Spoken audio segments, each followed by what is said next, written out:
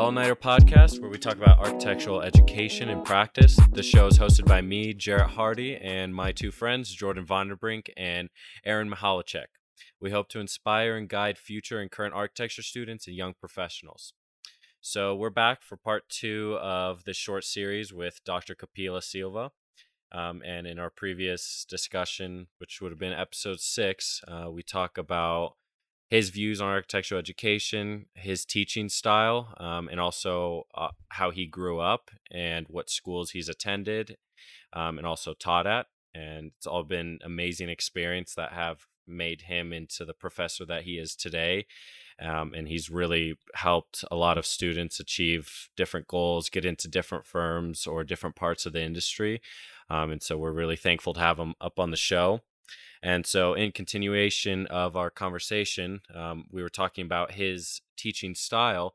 And so 2 questions that we wanted to touch on was when I had Kapila, or when I spoke with him and you guys as students, it was a lot of digital things that happened, and he had us build models, but there was never, a lot of times it wasn't final models like we did in other studios. And so I want to touch on that, Kapila. What is your take on digital versus hands-on, and what you see, what importance you see in each one, and also workload and how that might attest to that? Well, I think the both hand-on work as well as digital work are important in architecture. Um, the the the way that I think that the kind of initial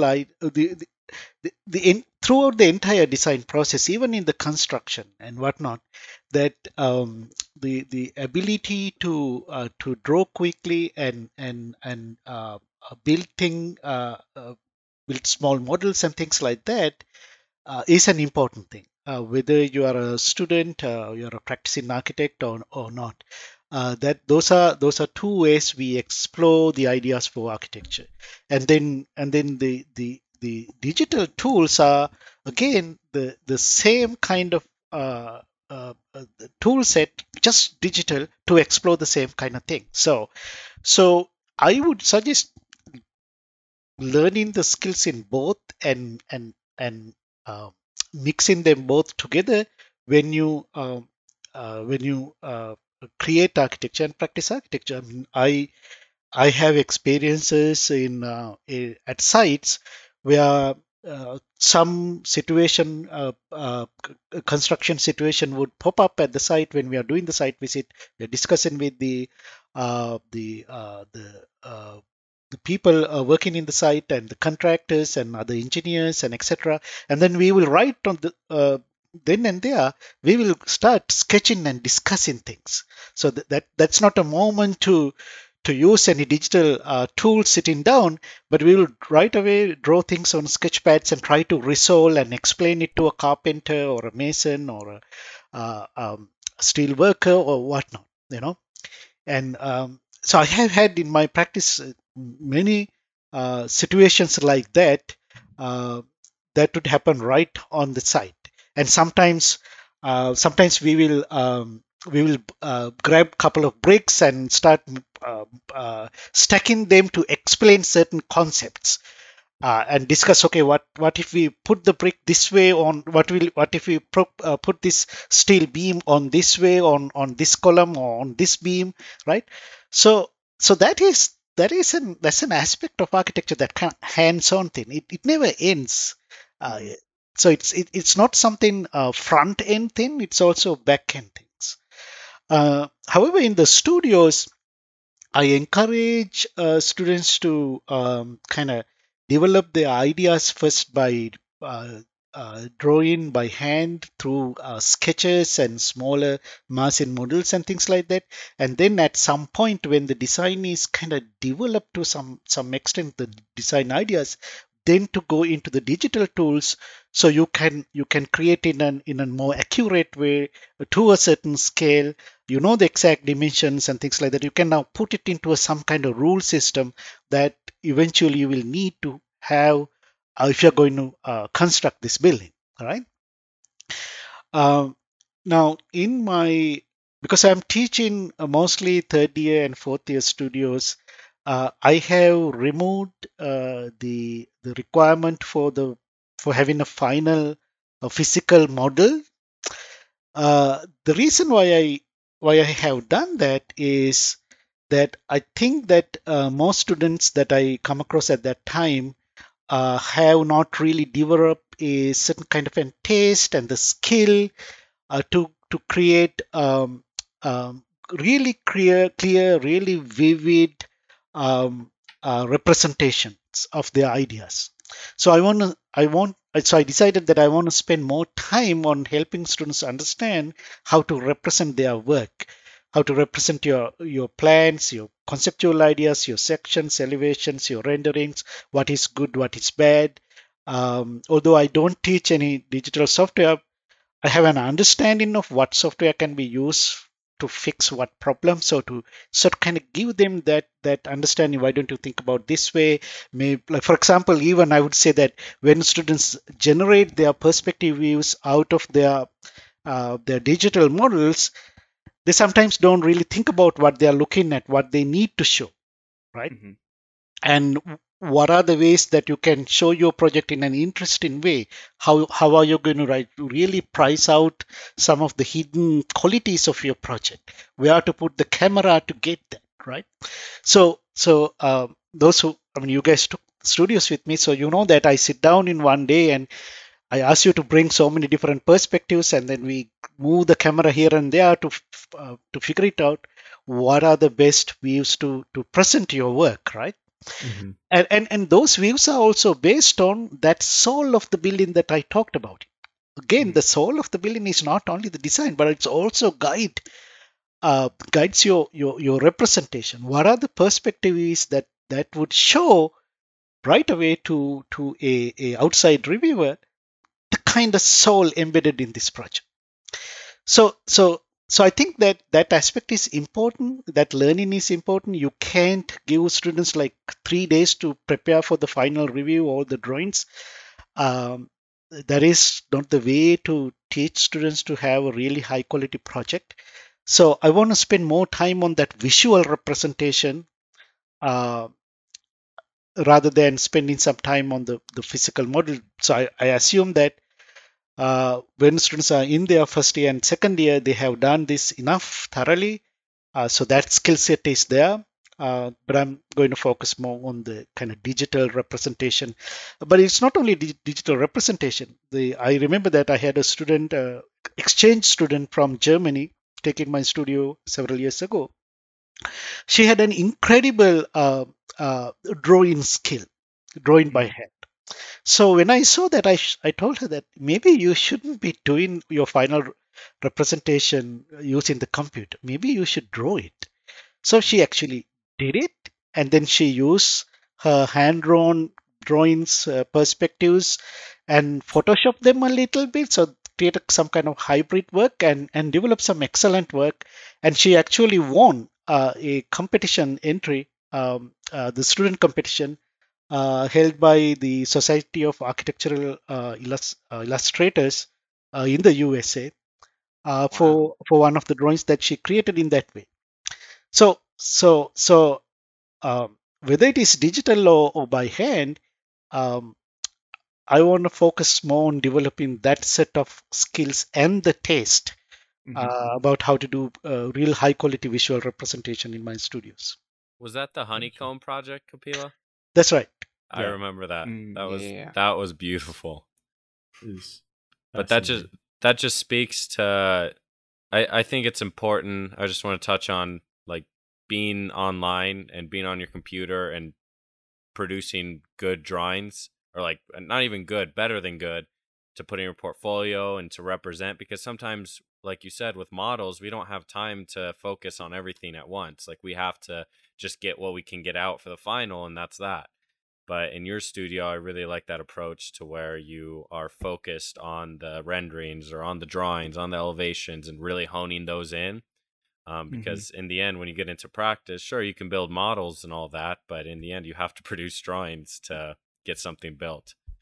Yeah. So I think that's a really important aspect. I don't know what else you guys want to And say about that. Well, Yeah, just well, to I kind of. think Oh, go I ahead, think Jordan. with both Aaron and I think obviously our final projects when we had Kapila, our presentation, I mean, that was by far the best graphically any of our presentations have ever looked, and that's thanks to us having a month to do it. I've never had that much time to do a board. I think the semester before I'd somehow gotten 2 weeks to do it, and I was so happy about that. But it's still my board wasn't that good. Um, so getting that time, and then also thinking about and developing that, like you said, that taste for good drawings and elevations and renderings, and that helps so much, and my level of understanding of that just improved so much throughout that semester. Yeah. I think another thing, and maybe this is only a small part, but physical models specifically, at least in my own experience, people don't really tend to build those in firms much anymore. And when they do, it's generally a very quick conceptual model, and half the time they're 3D printed. Exactly. So Mm-hmm. I think physical models have an ability to teach you how things are put together in a way that maybe just drawing and working on the computer can't. But yeah, I don't know. I feel like it's better. I feel like, as you talked about, Kapila, you kind of get a little bit of that experience in your first 2 years typically. And then from there on, it's more important to start to focus on the kinds of skill sets that you'll actually need once you get into practice. Yeah. Um, Yeah, as you move up in higher level studios, there are a lot of other things to focus on, like really working on your tectonics and construction aspects and things like that. So Mm-hmm. so you need to leave time for those also. So something has to give away to have time to do other things in the studio. So in my way of thinking, okay, I'm going to give up on the physical model, final physical model. So we have time for other things. Yeah, but I also think that those early conceptual models, because you mentioned that you had us make early conceptual models in the studio, and I think that that is also very important because similar to sketching, when you've got something physical in your hand and you can move it around and look at it at different angles, it really lets you come up with a bunch of new ideas quickly that you can't do on a computer.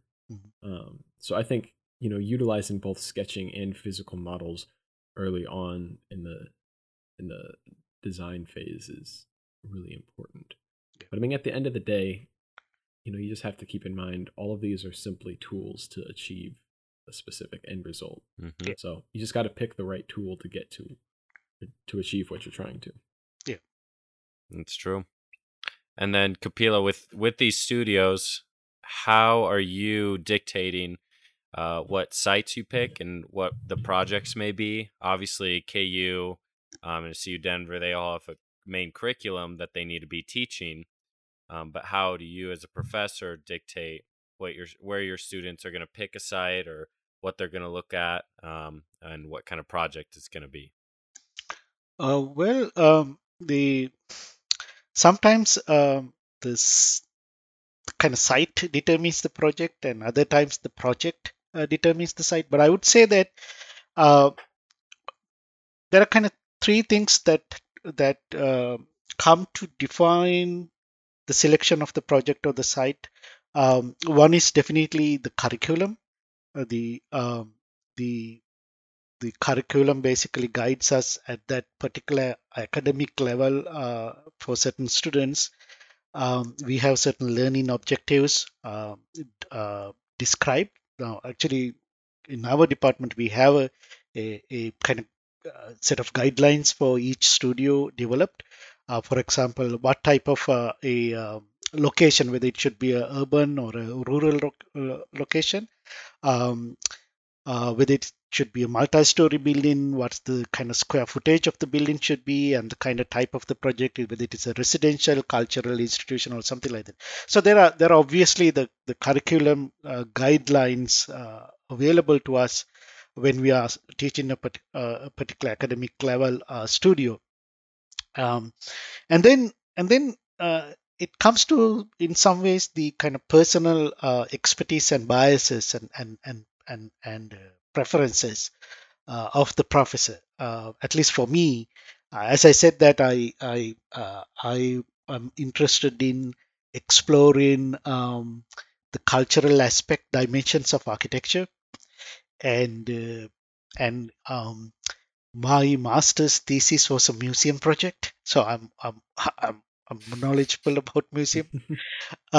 So because of that, I in this third year studio that I do, I give the museum as a project. And so when I give a museum as a project, then it determines the kind of site where the museum should be located, right?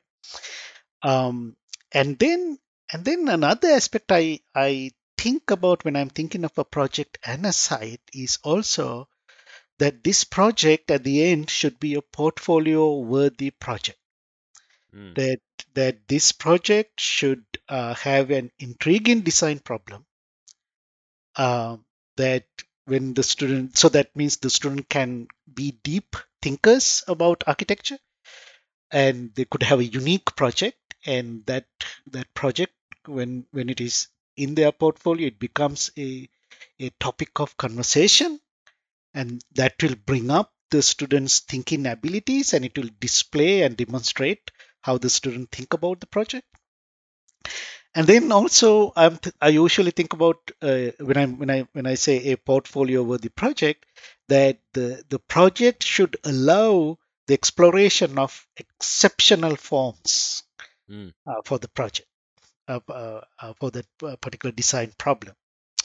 Um, so that exploring and kind of exceptional formal approaches would also help students to think about different materiality, different construction systems, structural concepts, and things like that.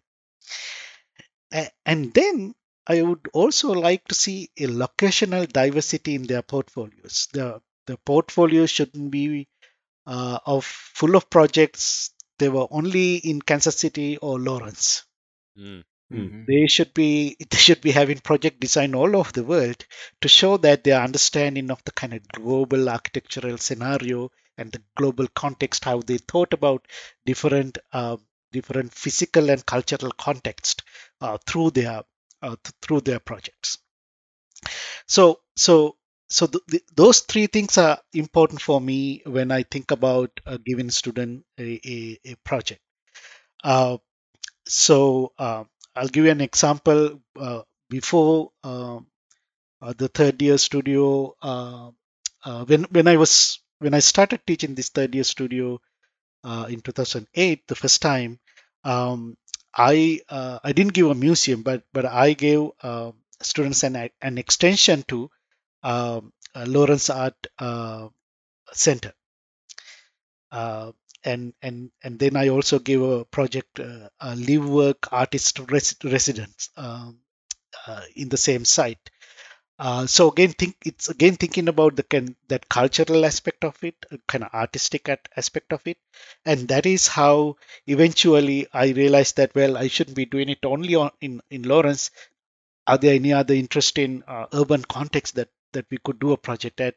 And then I thought about, okay, Dallas Art District. I visited all these places, so I thought that this gives an really good opportunity for students to work on a project. Uh, um, then, for example, when I gave the Heritage Center for my fourth year students last spring semester, it's again, I was thinking about a intriguing design problem in the sense, how would you design a brand new building in an incredibly historical context? Mm. How do you respond to that culture as well as that historical context? So that's the kind of intriguing problem. So and I knew that because you're trying to have a dialogue with the historical context, it will allow you to explore different formal approaches to the project. So in order to create that locational diversity, I gave students three World Heritage sites: Quebec City in Quebec, Canada, and then Copenhagen in Denmark, and then Kyoto in Japan. So three different places. So another interesting aspect of that kind of giving students different sites for the same project is now students can pick a site that they really want to work on and explore. So if you have 16 students in the studio, the students will be working on four different sites and creating completely different way of thinking about the design problem and how to respond to that context. So there's an incredible variety coming out of the project, and so all the students can learn how to approach the say a different cultural and physical context in different ways. And on top of that, each individual project is a challenge for me. I have to think about each different site and in each different way the student Mm. addressing the site, right? So it becomes a very interesting learning experience for me. Um, so that's how I pick sites and projects. Sometimes we get requests from outside. For example, the airport project that I did spring 2019 was a request coming from the aviation studio in Cogan, architectural firm in Dallas, Texas. So they were saying that they would like to work on a project like that. Would you want to do it as a studio project? So they participated in the design process as reviewers. And they actually gave the project also. They created the program and everything. They even created the kind of three different sites for the project. Wow. So and then sometime back, I had a request from a hospital in Lake, Kansas. This is all the way in the west of Kansas. That they want to design a daycare center in the hospital for the staff as well as for the residents in that community. So sometimes you get the request from outside, and if it fits that particular studio level and the learning objectives, then I usually explore those projects also. Sometimes various social issues give me ideas about the projects and the Mm. sites. Uh, for example, when the President Obama was in his the second term, so I knew that he would have to build a presidential library and a museum. So I was thinking about, okay, what could maybe we should explore this as a studio project, Obama Presidential Library and Museum. So I gave two sites, one in Chicago and one in Hawaii, for students to explore.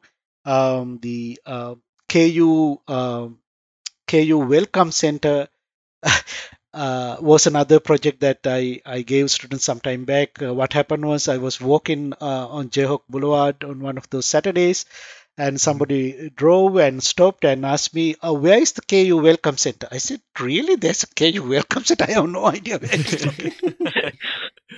Then they showed me some kind of map. Then I realized where it is located. But then that gave me the thinking that, okay, so the KU doesn't have some kind of an iconic visitor center.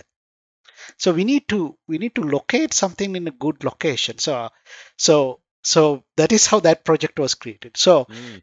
these kind of scenarios give you thoughts about project. Another project that I have been thinking that I wanted to give students is this has I have been thinking about it 3 to 4 years. um, I call it a monument depot. Hmm. All the Confederate monuments that we argue that they should be removed from whatever their locations, where should they go? Huh. Mhm. So I am assuming they could go into a museum where they would be properly contextualized and interpreted and represented. And I would not call it a museum, I would call it a monument depot. So again, related to the kind of socio-cultural issues happening in the country, would also give you ideas about project. Another project that I was reading an article about, uh, what's what happened after George Floyd was killed, and there were a lot of kind of temporary art displayed in the location with the Black Lives Matter movement and protesting what happened to him and commemorating him. And then the question was, what should happen to these temporary arts? So then I'm thinking, well, that also could be a museum, right? It could be more like a protest art museum, a museum where all this art generated or arts come out of protest could go to discuss about these to not only to protect those arts also, but to discuss about those socio-cultural or political issues in the country. So actually I suggested to my fall students, here are two project ideas for your museum. If you guys want to pick it up. So two students picked those two ideas. So that's how the ideas for the projects are created. Gotcha. Where did you get the idea? Because our fourth year this upcoming spring's the train station project. Where'd you get that idea? It's the trying to design a subway system for Kansas City. So from my study abroad experience in Japan and in Singapore, and from my other travels in Europe, I was always fascinated about the subway systems, and my experience with subway system in New York and comparing that with subway system in Singapore, I'm thinking this is really bad. This is badly designed.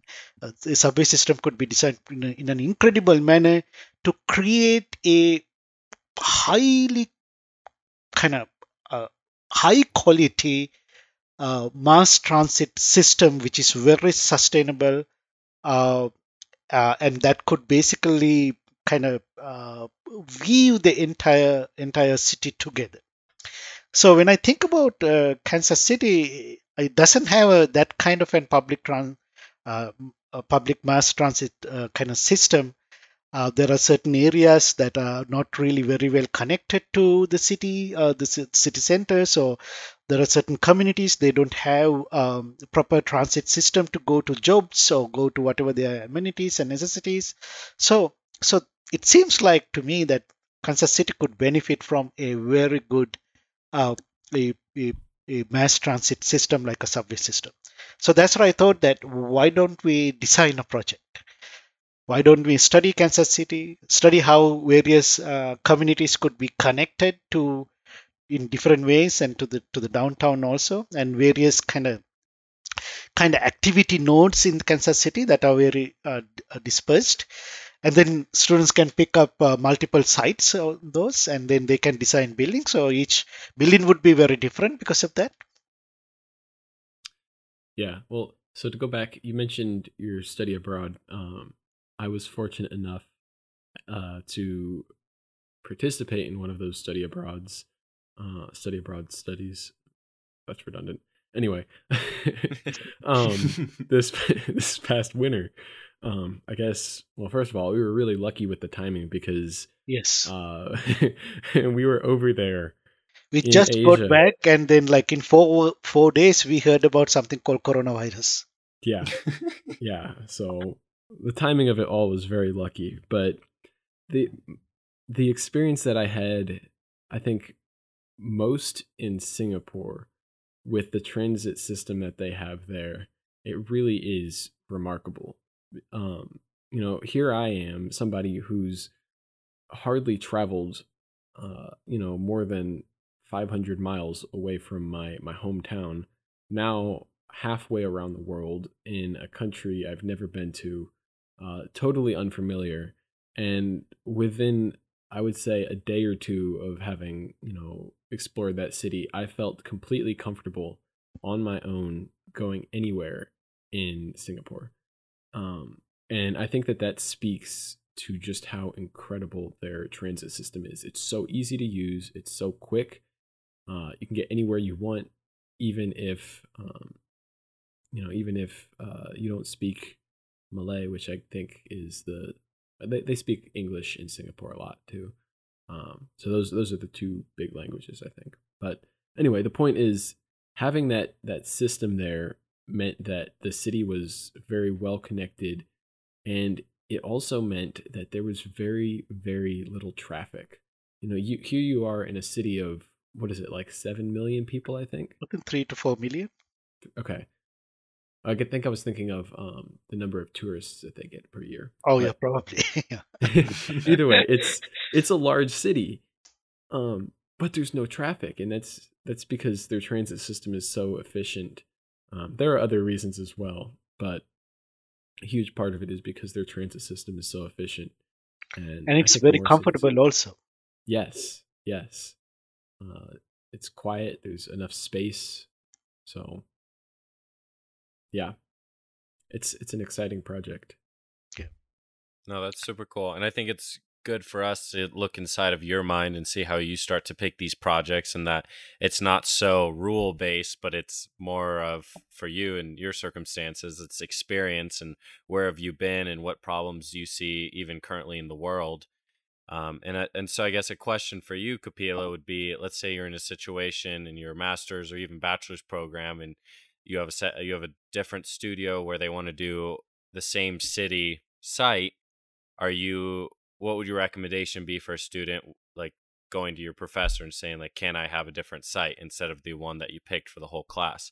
Like, is that something that we should be kind of willing to do, or professors should be open to? Yes, yes. I personally think students should be willing to explore that, and the professors should be flexible on that also. I'll give you an example. So several years ago, one of my students in that third year studio. So the project was actually, at that time, that was the first time I gave the subculture museum project as the kind of theme for the museum to design in Dallas. So this student, he's a gay student, and he said that he wants to design a pride museum. So to talk about the LGBT community and their struggle and their survival, their achievements, and etc. Was this Then he, Sekou? yes, Yes. yes. So he told me that the sites that I have given are not the best sites for that project. I said, well, okay. So do you have a site in mind? He said, yes. The annual gay parade happens in a certain area in the city, and that he thinks that the site for him should be right on that parade route. I said, sure, find out a place. When we were in Dallas, he went to that place. He studied that place. Then he presented it as, this is the ideal site that I wanna design. I said, that's fine, because it's based on the kind of project that he wanted to do, and the site should go with that project. Another question I have is, when you're picking these out, do you think it's important to have an aspect of that project that the student has like an ability to sort of pick it? So like with each of the museum projects, or the museum project, we each had the ability to pick what that subculture was, and that's a substantial part of what the design is. Yes. But I mean, so do you think that it's important that each project has some kind of major element like that? I think so, because the way, again, the way that I think about the project is that the learning in the architecture, trying to do a design project, is to find out what is the possibility of architecture to create a certain kind of an experience. Right, the kind of, what is the soul of the project, how to deeply thinking about the potential of architecture in that way.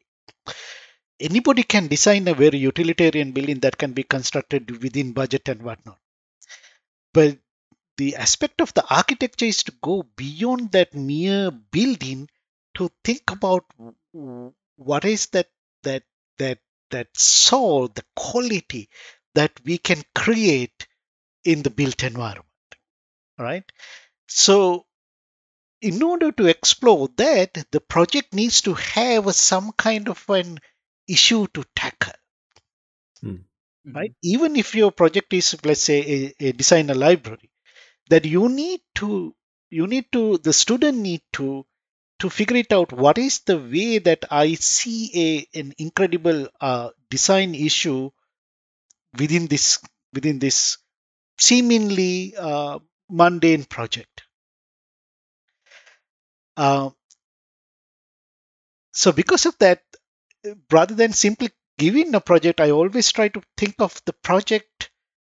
What kind of project would allow students to start deeply questioning the potential of architecture, the potential of designing, potential of creating a soul to a building, and then how to create an ambience and an experience of that soul when people go into that building. Uh, so I would suggest that if your project given to you does not inherently have something like that, see whether you can create something, you can add something to that. So you can actually explore this project, or you can redefine the project in a different way, in a much more interesting way that allows you to think about architecture in a more deep manner. Cool. Gotcha. So then, in following up with that, and kind of students and their work and deciding on projects, what and this might be a long answer, this might be a short answer, but what sets students apart other than maybe work ethic, hours, talent? What else do you see that, whether it be in a portfolio or a resume, or how do students set themselves apart in your world or in your mind? Um, I think that there are three things. One is the kind of passion and the ambition that student have. Then the second I would call smart work. The third I would call hard work. Um, so the when I say ambition or passion is that student uh, should have this kind of deep desire to pursue excellence in architecture, that to succeed, to achieve a very high quality knowledge, and also produce high quality work, and and wanting to make themselves the best in the profession. And also at the same time they need to enjoy it also. That's why I said that it's not only ambition, that it has to be that passionate aspect, that you really enjoy uh, pursuing excellence and being best at your craft. But then I would say that you need smart work, that you need to start thinking deeply, theoretically, philosophically about your work. There has to be that deep thinking rigor in your work. Um, that that you have to have an idea about what seems to be the high quality work, highly tasteful work. You have to have that idea. Even in a rendering or a drawing, when you do that, whether this is of high quality or not, so you need to have that understanding. So cultivating that understanding is very important. And also an aspect of being smart or doing smart work is knowing what to do, when, and how much time that you need to allocate for that. What are the tools that you need to do, that you need to do that particular task, right? And then achieving those skill set also. So I have seen students spending like enormous amount of time trying to do something because they have no software skill to do that, or they are using the wrong software to do the task, right? So that's kind of foolish work, right? Because you spend unnecessary amount of time which you could have achieved in 10 minutes, right? I have had Mhm. students saying that, oh, it will take me about 8 hours to do that, and then another student telling me, no, it will take only 20 minutes to do Oh my gosh. that. Right? You know what I'm Someone's talking about. lying again. So eh, so so so those are aspects of doing smart work, being smart about it. Another aspect of being smart about it is not to resist the feedback given to you.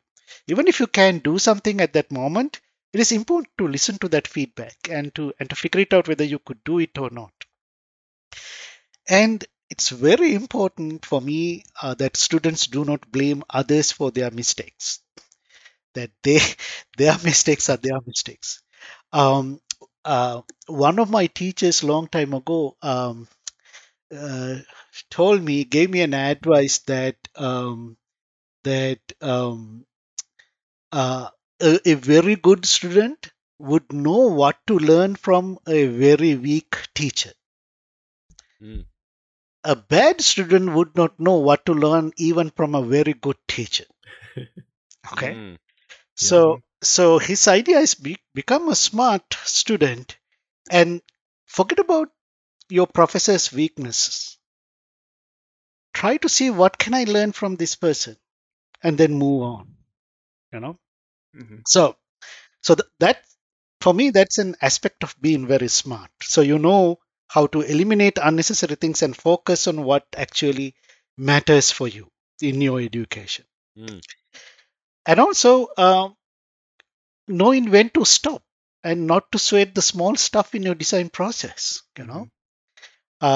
and so basically knowing what is important and what is not that important, and to where that you need to focus your energy and resources on, so being very practical about it, and also managing your time, knowing how to manage your time.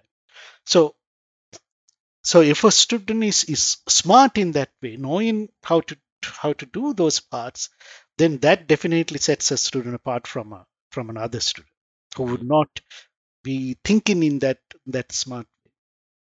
Now you may have the passion and the ambition to be the best.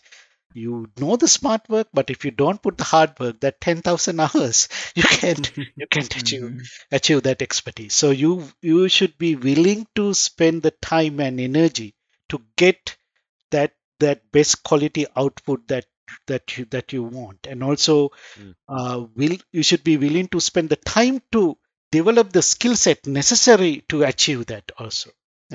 And sometimes you should be willing to try out things again and again, even when you fail one time, Mhm. going through several iteration to get it right. So that what it means is that you're committed, that you persevere, you have the focus, and you are indefatigable in getting this done. So to me, that the smart work makes your hard work more meaningful and fruitful. Mhm.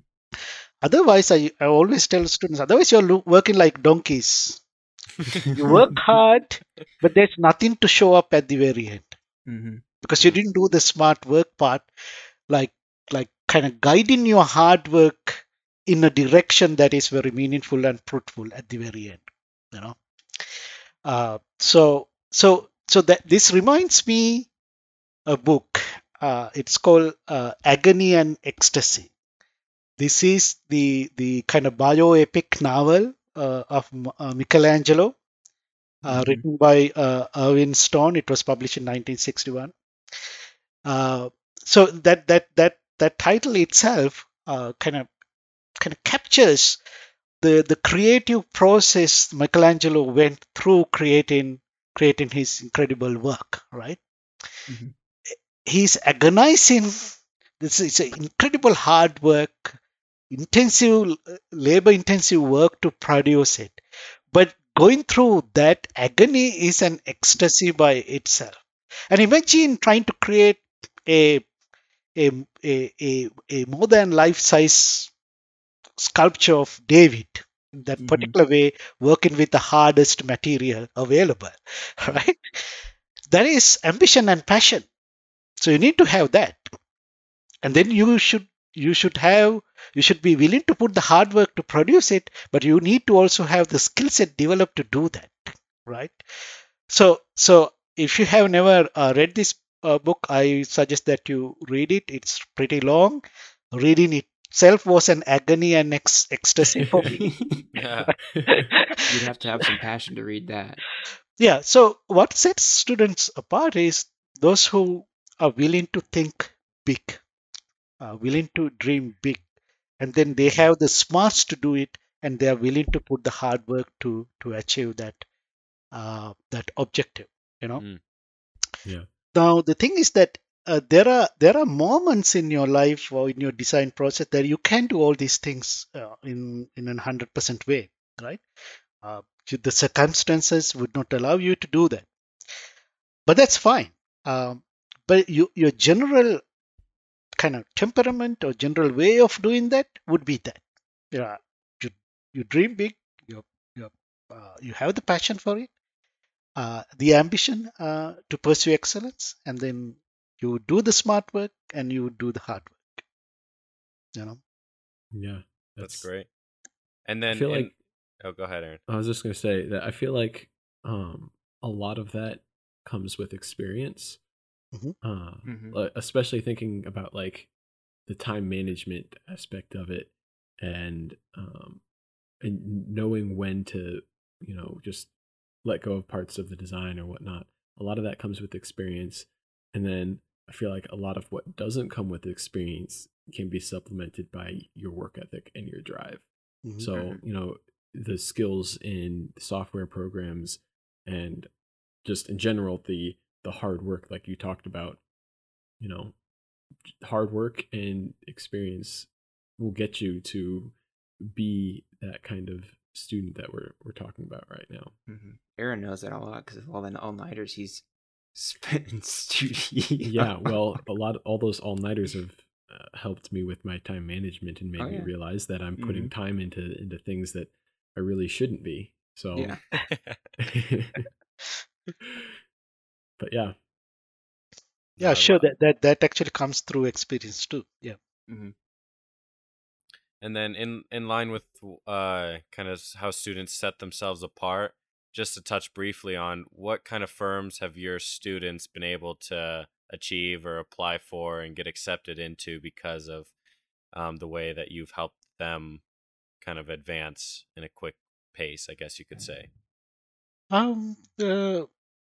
Some students are working in pretty big firms in the USA, like Gensler and Populous and HKS, Perkins and Will. You Yeah. know. Yeah. So, well, the what how students pick their kind of the firms that they want to work is kind of their personal thing, but I have had students eventually who went to work in those firms. Yeah, that's great. Cool. Well, as a next thought, we just wanted, and we might not have a lot of time to touch on this, but we wanted your take on comparing schools in Sri Lanka, in a whole nother country, and then here in the U.S., both at Milwaukee and at KU, and maybe even other schools that you've heard about.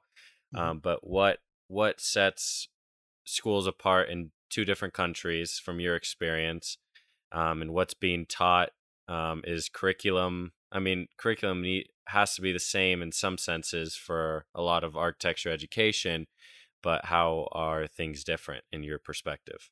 Mhm. Yeah, the architectural curriculum in Sri Lanka and here also pretty much the same. Okay. The subject areas and things like that, but the emphasis could be different. In Sri Lanka, there has been from the since the time that I was a student and even beyond that, there's this kind of the need to develop a theoretical and a philosophical understanding of architecture has always been there. So it's not only that you design, but you need to you need to be a deep thinker about your design too.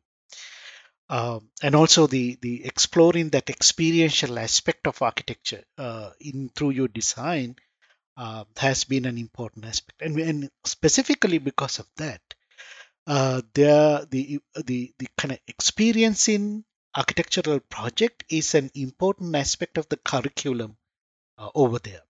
So I remember as a first year student, the very first week of my college life, we went to a project designed by an architect in Sri Lanka, a really good architect in Sri Lanka. So likewise, that it's not only in the first year, but in every year, we would go and visit projects designed by other architects and talking to them and experiencing and learning from them. So I think this is a very important aspect in architecture, and I see that um, here at KU that is seriously lacking. Yes, when we do study abroad projects, students go and see buildings, but other than that, we don't really explore the architecture here and discuss why this particular work makes sense, why this particular space makes sense. Think about how the systems are integrated into this, right? That kind of experiential learning is missing. That is something that I see in Sri Lanka, uh, where it is given a heavy emphasis over there. Another heavy emphasis over there is the attention given to the visual representation of architecture through drawings, through renderings, and also through models and things like that. Allocating enough time for that and really trying to get a really good quality work in that in the visual representation of architecture that can actually somehow capture the kind of the deep thinking that you develop through that project. Now, one of the problem I see over there is that we don't have an emphasis on the construction over there, like the kind of design build studio, like what we have at KU here. So I think that could be an aspect that they could integrate into the curriculum. So because of that, this heavy design build focus that we have at KU is an important aspect, and also the emphasis on the study abroad. I would say an important aspect. But one of the things that I see, well, I would say the two of the things that I see in terms of lacking is that the kind of that theoretical philosophical underpinning, kind of development of that underpinning of your project is seriously lacking. And you can see that when students start presenting their project, they don't really engage in developing or discussing the kind of broader philosophical and theoretical rationale behind their project. They just jump into the project. This is my entry and whatnot. Mm-hmm. And the other aspect I see is that the lack of emphasis on the final representation work.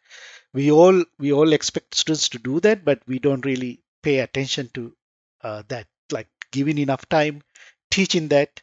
So we are not doing that, and that's why that we eventually have had this portfolio classes develop because students' portfolios don't look look look good, you know Yeah. because Yeah. because because they do something for their final project and then you just put that into their portfolio without having any understanding whether these drawings are good quality drawing, whether they represent their project and their thinking in a certain way. So that this is that's a serious aspect that I see that is lacking in our approach here at University of Wisconsin Milwaukee. I saw actually a balance of theory and design in the sense that kind of emphasis in that kind of philosophical thinking behind design. Um, Study abroad was a major part in the curriculum at that time. I'm assuming that it's still the case. Not only that short-term programs, but also semester-long program as well as year-long study abroad programs. Mm-hmm. Um One aspect I didn't see at that time, so I'm not sure whether it is happening right now or not, is that design build focus is not there. I remember that there were one studio, not a required studio, more like an elective studio over there at that time when I was teaching there. So so that might be an aspect that is lacking over there. However, there's a very interesting aspect over there at University of Wisconsin Milwaukee is called Marcus Studio. Um, this is where the school identify young and very talented architects. They bring them. into the school to teach a design studio. So I remember Vinny Mas from MVRDV taught a studio over there. So likewise, they bring in different really young talented architects, up and coming architects to teach studios. So they are given the Marcus Prize, which is $100,000 to teach a studio a semester. Wow. Damn. Yeah, so I mean, I wish that Nice. we have studios like that here also, so students get to engage. Not only the students who are taking that studio, but also the entire school get to engage with these kind of new thinkers in architecture. Mm. Then Aaron, Jordan, do you guys have any thoughts on those comments? It's just really interesting to hear, because I feel like we each, or at least at KU, we're only really surrounded by other KU students. Mm-hmm. And so it's so hard to know if what we're being taught is like pretty similar to what other people are being taught at other schools. And so I think it's just really interesting to hear your perspective, considering you've taught at multiple schools and attended schools in different countries. So Yep, that's super important.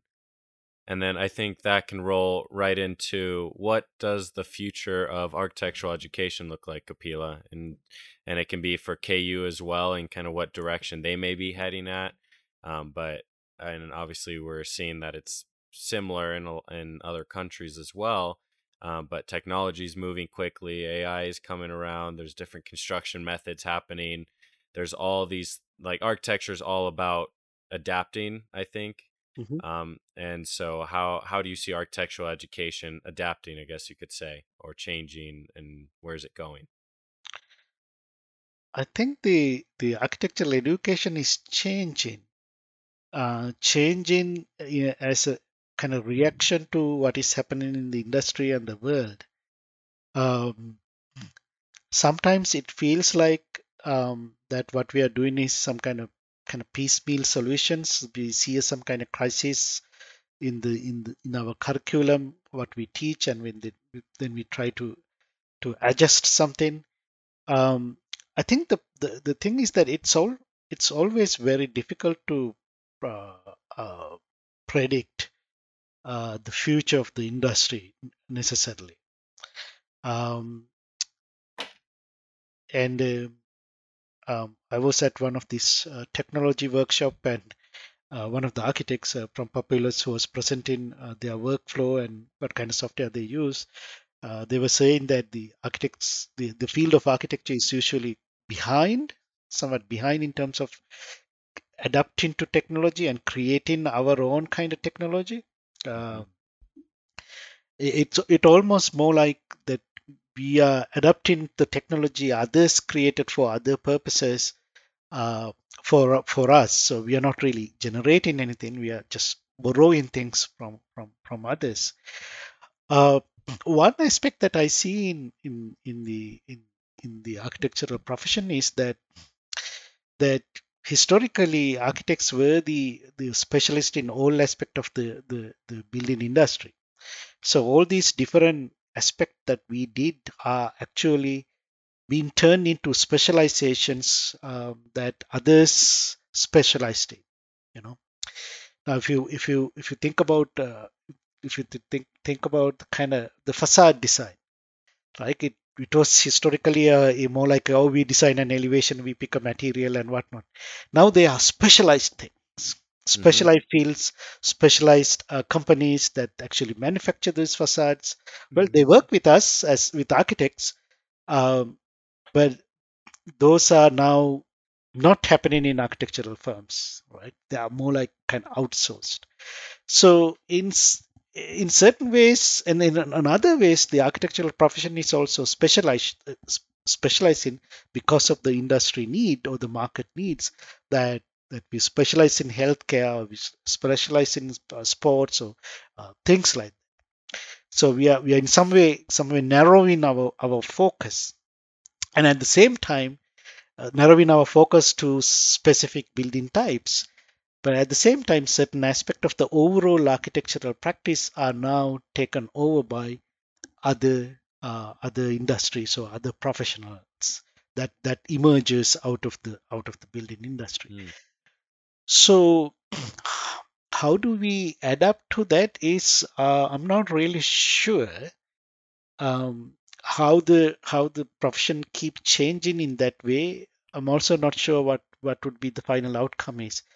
It's um, it would be fun to predict the future, but I'm not sure whether that would be realistic and predicting some kind of an future in an armchair fashion and trying to lead a school and an education in that direction Yeah. might not be fruitful. It could go completely wrong. Yeah. Yeah, it can go completely wrong. Yes. And at this time in our world, anything can happen, Yes. As we've learned. as we have learned.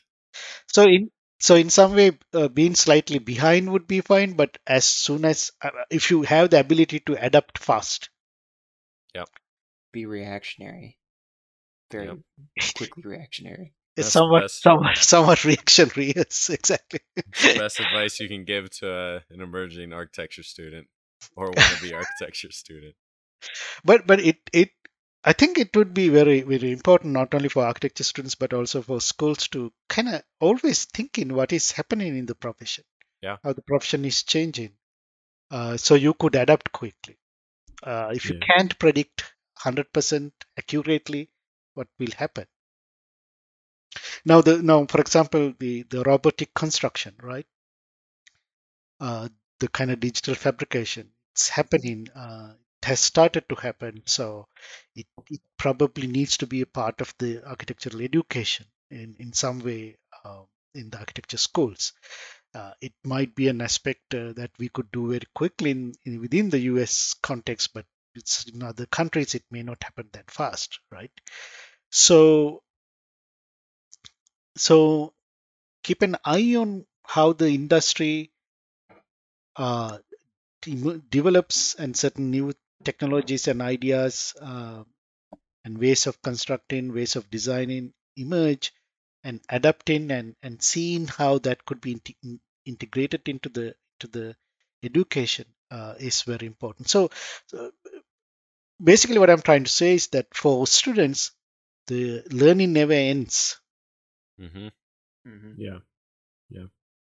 And I think it's important too, as a student, to keep, like you said, keep up to date with what's happening, and that can happen by even going to Arch Daily and just reading up on the latest news, or subscribing to Architectural Record or anything along those lines to keep yourself immersed into the new technologies, new design methods, anything and everything. Just keep yourself immersed, like Kapila pounded on. Yeah. Another Yes, thing. exactly. That idea that I mentioned, that the being like getting immersed in that professional culture is an important aspect of anybody's education. Exactly. Yeah. And what I was just going to say is that school is also a great time to like experiment and play with new ideas and like for me personally, I just got a virtual reality headset this summer, and so I really want to play around with that. And I mean, virtual reality is already used in firms to an extent, but I think that it's something that we're going to see an increase in, Mhm. probably. And so, school is a great time to really start to just play around with those technologies because firms are going to be looking for people who know how to use those technologies and are bringing new ideas. So while while yes, a lot of the field is very reactionary, don't let that stop you from still seeking to innovate Exactly. and push Exactly. new ideas. So Cool. Well, Kapila, once again, thank you so much for doing this. We Mm-hmm. definitely, I learned a lot more about you, and about architectural education. And I mhm. think it's good for anybody that's going to listen to this to just, there's a lot of things to keep in mind, but also to keep remembering and to keep honing in on your skills and methods and ways of thinking, and how we can see how what professors do for us and what we can do to help professors as well. I think that's pretty important. But this will conclude part 2 of our 2-part series with Kapila Silva. And just thank you once again. We definitely learned a lot. Find us on Instagram at allnighterpod and email us at allnighterpod@gmail.com with any questions or comments. We'd really appreciate it. But thanks for listening, and that's a wrap.